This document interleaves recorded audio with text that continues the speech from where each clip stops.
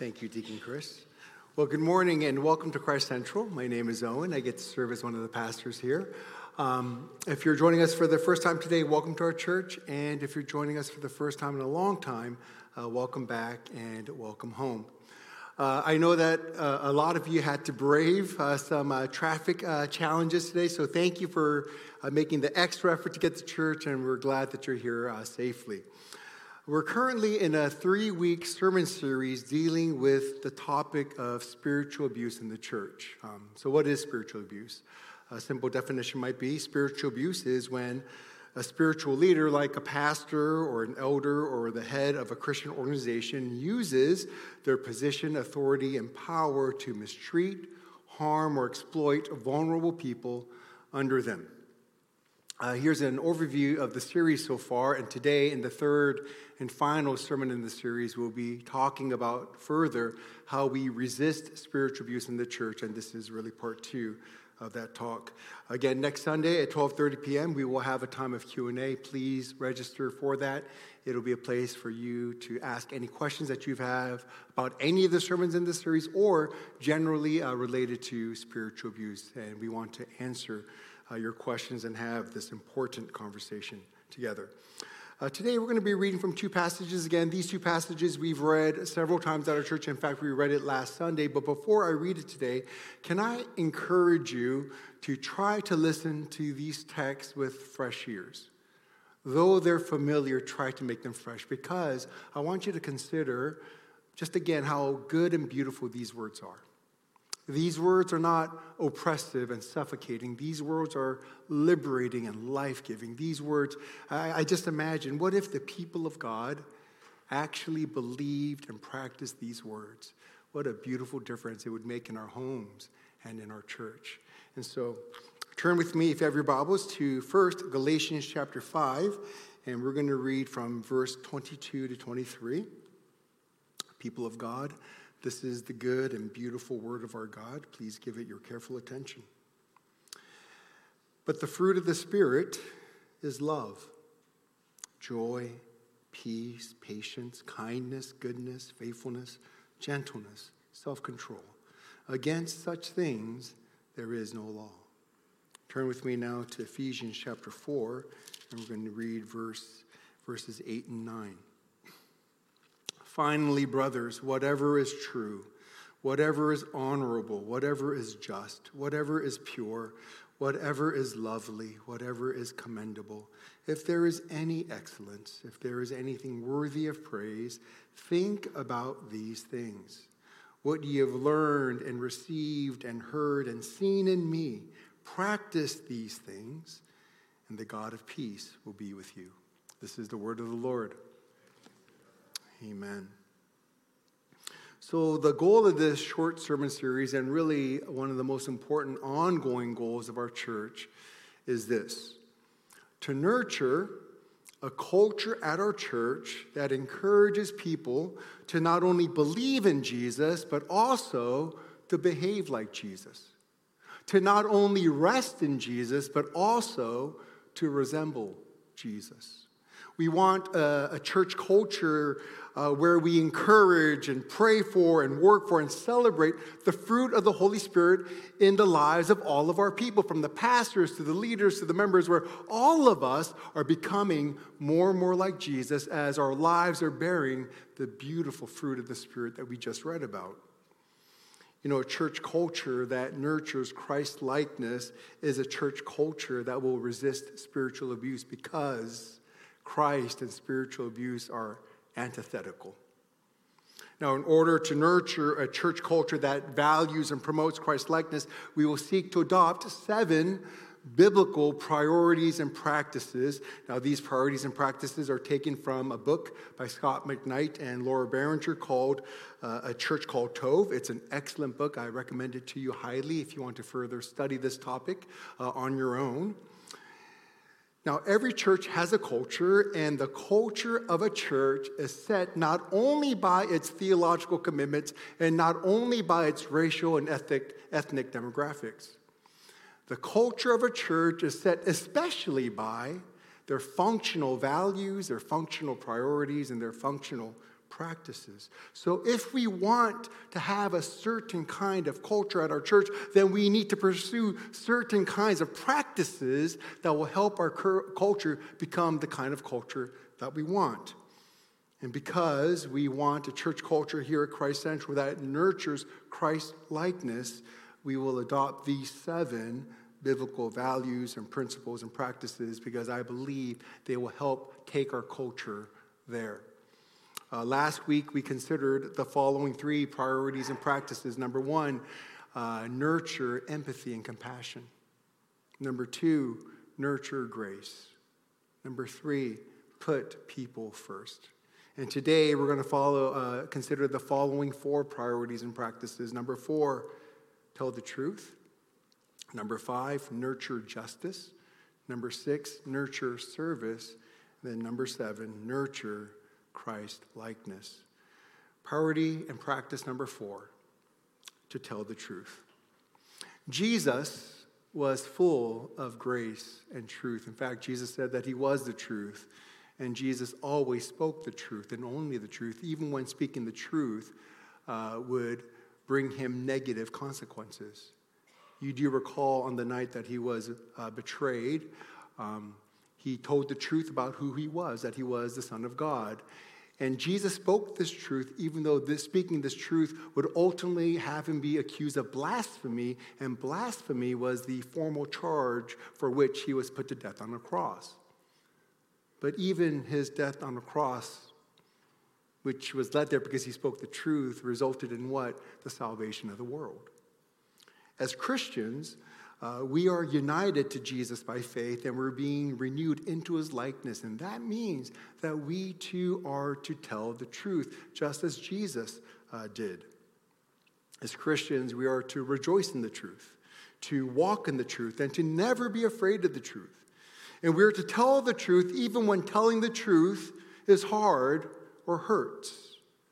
That means that we must resist lying, deceit, cover-ups, false narratives, gaslighting, and spin, even if we are motivated by what we believe are good intentions. The temptation for church leaders to tell half-truths, to suppress the truth, or even to cover up the truth is strongest when an influential and beloved pastor commits spiritual abuse or some sort of scandal. There is the impulse to protect the pastor. And the church leaders are tempted to say something like, oh, he's done so much good at our church. What he did was wrong, yes, but it was just one time. Let's not ruin his reputation or his career over this. Let's keep this quiet and let's just set up better accountability measures so that this doesn't happen. Or let's just say that he had to move on to another calling in ministry. But let's not throw him under the bus. Churches say that a lot, by the way. And there is also the impulse to protect the church. And the leaders of the church are tempted to say something like, what he did was wrong and inexcusable, but our church won't survive without him. If news of this gets out, we're done. If people find out what he did, they're going to be hurt, they're going to be angry, and they're going to leave the church. And if that many people leave, we're done as a church. We won't survive. And what's going to happen to all the good that our church has done and is doing? What will happen to our ministries? So for the sake of our church, doing good ministry, let's keep this quiet. And let's set up better accountability measures so that this doesn't happen again. When a church refuses to tell the truth about an abusive or scandalous pastor because they're afraid of the consequences of the truth, that culture, the culture of that church, allows and even enables spiritual abuse to happen and to continue. Truth-telling is not always easy. It requires true courage and true love, because when there are hard and painful consequences for telling the truth, you need to have the strength to do it. But not telling the truth when a pastor has committed scandal or spiritual abuse, that is not only the most unloving, but it is the most unchristian thing we can do to the victims, to the pastor, and to the church. First and foremost, by not telling the truth about the abusive pastor and letting him stay in that role, first and foremost, hurts the victims. We further traumatize and re-traumatize the victims as they see that the abusive pastor is not being held accountable for what he did, as they see that their abuse and their trauma is not taken seriously, and as they see that protecting the abuser is more important than caring for the victim. There is nothing more hurtful, nothing more disorienting for victims to see their abuser continue to serve as a pastor as if nothing happened, even though they told the truth to those who were supposed to do something about it. And so the victims of abuse become disillusioned and angry and bitter and cynical, not just toward the abusive pastor, but also to the other leaders and other people in the church who protected and who protect that pastor. Second, by not telling the truth about the abusive pastor and by keeping the pastor in his role, we hurt the pastor himself. We rob the pastor of the opportunity to publicly repent of what he did and to be forgiven and to be restored. You see, what a pastor who has sinned like that truly needs is forgiveness, not for him to keep his job. We may protect his career, but we endanger his soul. It is far better for a pastor to lose his job, lose his reputation, than to lose his soul. And the pastor who confesses and repents of his scandalous and abusive sins can be forgiven and restored to the fellowship of the church, and then can receive the healing love and the fellowship of the church, even if he has to look for a new way to make a living. You know, that is far better than for him to continue in pastoral ministry with unconfessed, secret, and scandalous sin in his life, because if he does that, he will die spiritually. You see, being found out and losing his job as a pastor is infinitely better for his soul than keeping his job as a pastor by keeping his scandalous sins and abuse a secret. Third, by not telling the truth about the abusive pastor and by keeping the pastor in that role, we hurt the church. We make the church vulnerable to further instances of spiritual abuse. We may protect the church from financial collapse, but we open the church up to something far worse. You know, it is better for a church to close its doors and to send its people away to other churches than to stay open and to keep its people by not telling the truth, because that makes the people who stay vulnerable to further spiritual abuse. Friends, do you realize that a church staying open is not the most important thing? Protecting the people of God from spiritual abuse is far more important. And sometimes the best thing for the people of God is for churches with toxic cultures that protect and enable spiritual abusers to close their doors forever. It is better for the kingdom when churches like that shut down. Telling the truth may hurt, but it will ultimately heal and set free the people of God. A culture of truth-telling is a culture that truly loves the people of God and protects the people of God from spiritual abusers. Next priority in practice, number 5, nurture justice. To do justice means to do what is right and good. Jesus always did what was right and good. He never did anything that was wrong or evil. Jesus loved justice. Jesus walked in justice. Jesus was the most just person who ever lived in the history of the world. And as Christians, we are united to Jesus by faith, and we're being renewed into his likeness, and that means that we too are called to do justice, just as Jesus did. Now, God alone determines what is good and right, and God ultimately revealed what is truly good and truly right in his Son Jesus through his teachings and through the example of his life. That means for us as Christians, for Christians to do justice means to follow the teachings and the example of the Lord Jesus Christ. Jesus not only taught us to love God and to love people, but he also gave us the beautiful example of his own life, a life that was devoted to loving God and loving people. And as Christ followers, we are to be loyal to Jesus by following his teaching and his example of loving God and loving people. Loyalty. Oh, it's a good thing, but it can also be a terrible thing. Loyalty to pastors is a good thing insofar as that loyalty does not cause you to be disloyal to Jesus. If being loyal to a human pastor means that you have to do unjust things, then you must not be loyal to that pastor so that you can be loyal to Jesus. And any pastor who demands your loyalty, even demands that you do something unjust, and thus betray your loyalty to Jesus, then that pastor is toxic and spiritually abusive, and you must avoid and run from pastors like that. You see, a culture that resists spiritual abuse is a culture that values doing justice, doing what is right and good, even if it means upsetting a pastor, even if it means being disloyal to a human pastor. You see, we owe absolute loyalty only to Jesus and only to his word. We obey human laws insofar as they do not cause us to disobey the laws of God. And in the same way, we are to be loyal to human pastors insofar as they do not cause us to be disloyal to Jesus or disobedient to his word. You see, if being loyal to a pastor means that you have to be disloyal to Jesus, then by all means be disloyal to that pastor. Beware of pastors who demand your loyalty,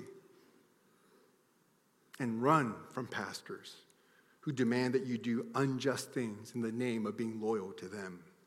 They are brazen and shameless spiritual abusers. They are wolves in sheep's clothing. Run from them and report them to people who might be able to keep them accountable. Have nothing to do with pastors who ask or who demand that you do something that you know Jesus condemns in his word. The audacity of pastors to ask their members to do something that is contrary to the word of God. They are wolves in sheep's clothing. Avoid them. Run from them. Your loyalty is first and foremost to Jesus and not to human pastors. So the Christ Central family, let's nurture justice. Let's be committed to doing what is right and good. Let's commit to being loyal to Jesus, even if it means that we have to be disloyal and not loyal to a human pastor. Because loyalty to Jesus and his word comes first. Priority and practice number 6, nurture service. Jesus is the glorious Lord of heaven and earth, and yet, when he came into the world, he came as a servant. Jesus said that he came not to be served, but to serve and to give his life as a ransom for many. You see, though Jesus was the most glorious Lord, yet he came as the most humble servant who sacrificed himself, who sacrificed his own life for us and for our salvation. And as Christians, we're united to Jesus by faith, and we're being renewed into his likeness, which means that we too are called to serve and to do service, just as Jesus did. Now, what does service mean? What does it mean to serve? Service means sacrificing yourself for the sake of others. Service means surrendering your time, your talent, and your treasures for the benefit of others. Service means that you're willing to deny yourself, inconvenience yourself, so that others might be served and blessed and encouraged. And everyone in the church, from the pastors to the members, everyone is called to service. And a culture of service at a church forms when the pastors and the leaders lead by example. Pastors and leaders are to set the tone for a service culture by serving, by sacrificing, surrendering, denying, and inconveniencing themselves for the sake of others. Now, in order to nurture a culture of service, there are 2 unhealthy ways that congregations treat their pastors that make that culture less than service-oriented. And I think this is true of of all churches, but I think it's particularly true of Korean American churches. First, the first unhealthy, not helpful, unhealthy way to treat pastors is like as VIPs and celebrities. When you treat pastors like celebrities and give them VIP treatment, that can actually ruin them. The pastors can get used to it, and they can start to believe that they are VIPs and that the rules and standards that apply to everybody else don't apply to them. They can become entitled and begin to expect special treatment, and they can begin to see themselves as people who ought to be served rather than people who serve others. I'm going to be honest with you. Some of you like to show me VIP treatment, and I like it. I enjoy it. I'm not going to lie. I love it. But I also know that can be dangerous for me. Treating pastors like VIPs, though you do it with the best, most loving, most kind intentions, can actually end up hurting and ruining pastors in the long run. Now, I'm not saying that you can't be kind and loving and generous to pastors. Of course you should, because you're Christians, right? You should be kind, loving, generous to everybody. But what I am saying is this: you should not treat pastors as VIPs because you think they're more important than other people in the church, because they're not. It really is your motivation. When you treat a pastor kindly, is it because you're saying, I think you're more important, or is it because I see you as a brother in Christ? Big difference. Yes, pastors do have a special role in the church, but that does not mean that they are more special or more important than anyone else in the church. Every member of Christ's body is equally precious and equally valuable and beloved by the Lord Jesus Christ, no matter what their function in the body is. You know, when pastors start to believe that they are VIPs, though they never say it, but if they believe it inside, and when they start to believe that they deserve special treatment, when they start to believe that people ought to serve them, that's when pastors become spiritually abusive. Now, the second unhealthy way to treat pastors is to treat them like employees. If some people are tempted to treat pastors as VIPs, the others make the opposite error, and they think they can treat pastors as employees that they can boss around because they think, oh, we pay your salary with our tithes and offerings. Therefore, I have the right to order you around. I have the right to constantly evaluate and criticize how you do your work or not do your work as a pastor to my liking. And people like this, they don't just say critical things, and sometimes you need to say critical things for the betterment of the church and for the pastor, but sometimes people like this say critical things in mean and hurtful ways with no regard for the feelings of the pastors or no regard for their feelings of their spouses or their children. They think it's their job to keep the pastors humble. And so they'll go out of their way to be rude and mean and make sure they're put in their place, right? They'll take every opportunity to let the pastors know how disappointed they are with them to keep them humble. Well, let me tell you, people like that are very toxic for pastors. People like that have driven many pastors out of the ministry. And even as I say that, some of you are thinking in your mind, well, maybe those guys shouldn't have been in ministry in the first place. If they can't handle a little criticism, grow some thick skin. I'm glad they're not pastors. If that's your thought, can I humbly ask you to check yourself and to check your heart? It's people like you that make pastors do their work without joy and with groaning. And if pastors do that, it is of no spiritual advantage for you. So if you know that your disposition is to kind of be your self-proclaimed thorn in the side of a pastor, could I ask you to maybe rethink that? Maybe repent of that? Because pastors need your encouragement. There are two things that we need to remember. First, there is only one VIP in the church, and his name is Jesus. Pastors are not VIPs. Pastors are servants like everyone else in the church because everyone in the church is a servant. And two, but the pastors are servants, but they're not your employees that you can order around or feel like you have the right to do performance reviews on their job, whatever it is you think you have the right to do.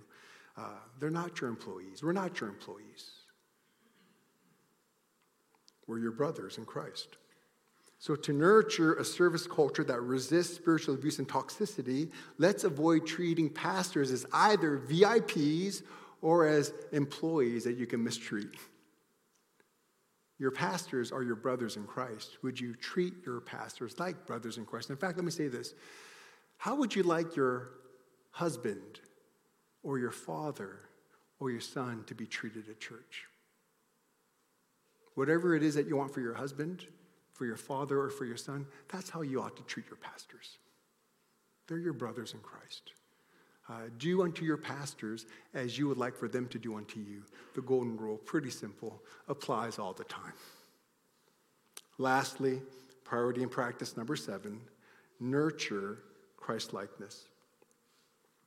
The goal of our salvation is Christ-likeness, or what theologians like to call Christoformity. Romans chapter 8, verse 29 says it plainly and clearly, the purpose of our redemption. It says this, for those who God foreknew, he also predestined to be conformed to the image of his Son. The purpose of your salvation, the purpose of my salvation, is that we might be conformed into the image of Christ, so that we might become more and more like Jesus. But what does that mean? To become like Christ. I think that's a phrase that we hear all the time at church, and we don't even know what that means, right? So what does it mean to become like Jesus? Well, it means this. It means that we take seriously how Jesus was a fully human man who lived among us in this world. Through the Gospels, we can observe the kind of man he was. We can observe his character and his heart as revealed through his words and through his actions. We can listen to how he spoke to people. We can watch how he treated people. We can take note of how people felt around him. To become like Jesus means to conform to the fully human Jesus that's revealed to us in the Gospels. And the early church fathers called this the imitation of Christ.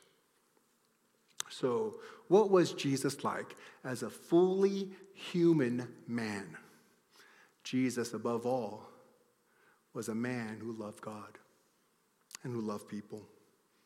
He didn't just teach the great commandment, he embodied the great commandment as he loved God and loved people. I mean, go back and read the Gospels and watch how Jesus talked to people.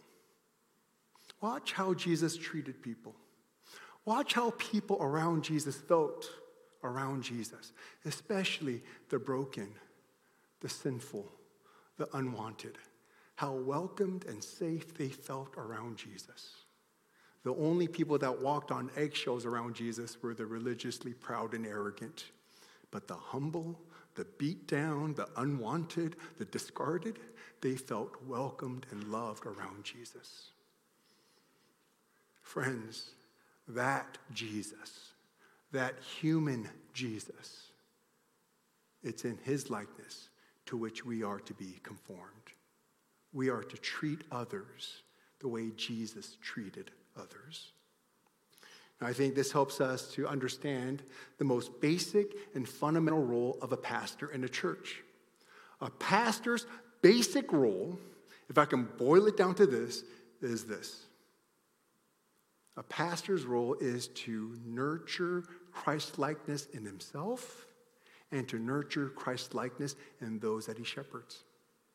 That is the pastor's job, to lead himself and to lead others into greater likeness to Jesus. If you think about it, isn't that the whole point of Christian ministry? To help people not just believe in Jesus, but to become more like Jesus? You know, it's kind of humbling to confess this, but everything that I just said, I know in my head. But as I do my job day in, day out, week in, week out, it's easy for me as a senior pastor of this church to forget that and to functionally make my other jobs more important. They get my attention, my focus, and my energies. What do I mean? It's easy for me to functionally believe that my main job as a senior pastor of this church is to make sure that we have good worship services on a Sunday. That the preaching is at least adequate. It's easy for me to functionally believe that my most urgent job is to make sure all of our ministries are running well, especially our children's and our youth ministries, because the families of our church, who are the majority of our church, expect and demand well-run children's and youth ministries. It's easy for me to functionally believe that my most important job is to make sure that our elders are united and are on the same page and that our staff are healthy and not burning out. It's easy for me to functionally believe that my most necessary job is that our church is financially healthy and that we're going to make budget every year because livelihoods are at stake. And let's be honest, you all want me to focus on those jobs. And I should, because they're important. But as I try to juggle all the different jobs that I have as a senior pastor of this church, I can sometimes neglect my most basic job, which is to nurture Christ-likeness in me and to nurture Christ-likeness in you. Sometimes I forget that the goal is not a church that is running smoothly, but it needs to be a church that is running after Jesus. The two are not, I'm not saying that the two are mutually exclusive, but it's easy for me to focus on one. For me to think that it's enough if our people simply believe in Jesus. And I don't really have to worry about our people becoming like Jesus. And when we as a church family functionally forget our main purpose, our basic purpose, which is for all of us to become more like Christ, and we focus on the other important things almost exclusively, that's when our church culture can become toxic and spiritually abusive. Let me tell you what I mean. Sometimes churches with the best services, the best sermons, can be churches with toxic and spiritually abusive cultures. Sometimes the churches with the best run, best staffed, children's ministry programs can be churches that have cultures that are toxic and spiritually abusive. Sometimes churches that have the biggest buildings and the best budgets can sometimes be churches with cultures that are toxic and spiritually abusive. And I want to ask you, who cares if you have all of those things if your culture is toxic and spiritually abusive? Who cares if you have all of those things if the people in the church are not experiencing intimacy with Christ and becoming more like Christ? Who cares? It's all for nothing. Fam, please don't misunderstand me. I'm not saying that we shouldn't care about good worship services, good preaching, good children's ministry, good this, good that, good budget. Yes, of course, those things are important, and we're going to do our best to tend to those things. But what I am telling you, what I'm telling myself today is that those are not the most important things, not by a long shot. The most important thing that we need to remember over and over again is this, that every single one of us, from the pastors to the members, are becoming more like Jesus, that we're moving toward Christoformity. That means that what you must want most from me, let me ask you, what is it that you want most from me? For me to preach a good sermon? Is that what you want most from me? What you ought to want most from me is for me to become more like Jesus. And what you ought to want most for yourself is that you are becoming more like Jesus. My main job as a senior pastor of this church is not to preach sermons, even though we all behave it's that way. How do I know this? So many of you come so late to the worship services, but you think, as long as I get here by the sermon, I've made it. And you think that your main duty as a member of this church is to show up and to listen to sermons. I'm here to tell you today, my main job isn't to preach sermons, and your main job isn't to listen to sermons. My main job is to become more like Jesus and to help you become more like Jesus. And your main job is to become more like Jesus and to help others become more like Jesus. In fact, we all have the same job. We just do it differently. All of us have the same job, which is for ourselves to become more like Jesus and to help others become more like Jesus. And friends, if we all do our jobs, and if we're all becoming more like Jesus, then I dare say spiritual abuse has no chance of happening at our church. So what? Let me wrap this up. To review, what is the goal for our church? Here's the goal. The goal is Christ-likeness for everyone, for the pastors, for the elders, for the leaders, for the members, for everyone. The goal is a culture that encourages, nurtures, and celebrates Christ-likeness. And to that end, we will adopt these 7 practices and priorities to help us to have that kind of culture. You see, in a beautiful Christ-centered culture, we not only resist spiritual abuse and toxicity, but we also get to love one another with the love of Christ. And do you know what that means? As we do that, we get to experience Christ through and in our relationships with one another. Let me explain what that means. To my embarrassment, I confess that it wasn't until much later in my life, in fact, just a few years ago, that I began to ask some pretty important questions that I think normal people learn how to ask when they're like out of high school. But it took me like 45 years to ask these questions. And the questions are, how do people experience me? When people are around me, when people have to live with me, when people have to work with me, what's it like? What's it like to be around Owen? What's it like to be in the office with Owen? What's that like? Now, honestly, I never thought about questions like that. I thought about different kinds of questions. Is this the right and biblical thing to say and do? Is this the strategic and wise thing to say and do? Is this what I feel convicted to say and do? Is this what I want to say and do? Those are the questions that functionally guided my words, my actions, and my decisions. I never thought, I know this is embarrassing, I never thought about the impact of my words, my actions, and my decisions on others and how it might make others feel. I never thought, would my words or my actions or my decisions cause someone to feel hurt or not cared for or devalued?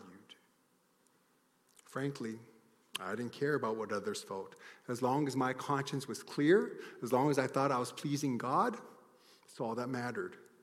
I was clueless about how I made others feel or how others experienced me. And you might be thinking to yourself, how did that guy ever become a pastor, right?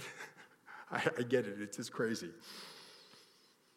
Now, I still have a long way to go, but I have slowly begun to become more self-aware as I began to soberly consider the impact I have on others around me, whether it's at home with my wife and kids, or in the office with the other staff, or in public and private gatherings with you all at church. And my desire and my prayer is that when people experience me, that they would, in some small yet real way, experience Jesus. The kindness of Jesus, the grace of Jesus, the love of Jesus, because I'm becoming more like Jesus. Now, obviously, I fall short all the time. So many times I don't resemble Jesus in my home or in the office. I can talk to my wife, talk to my kids, talk to my coworkers about that, how oftentimes they have experienced me in ways that have put them on eggshells around me. And I can tell you this, I hate that I cause others to have to walk on eggshells around me. And I want to repent and change my ways so that those that are around me feel safe and loved and valued and cared for. Who cares if I do the right thing, but I do it the wrong way? Who cares? Because when, more than anything, I hope as I become more like Jesus, that people can see Christ in me and people can smell the sweet aroma of Christ that arises from my life. That is what I want for myself.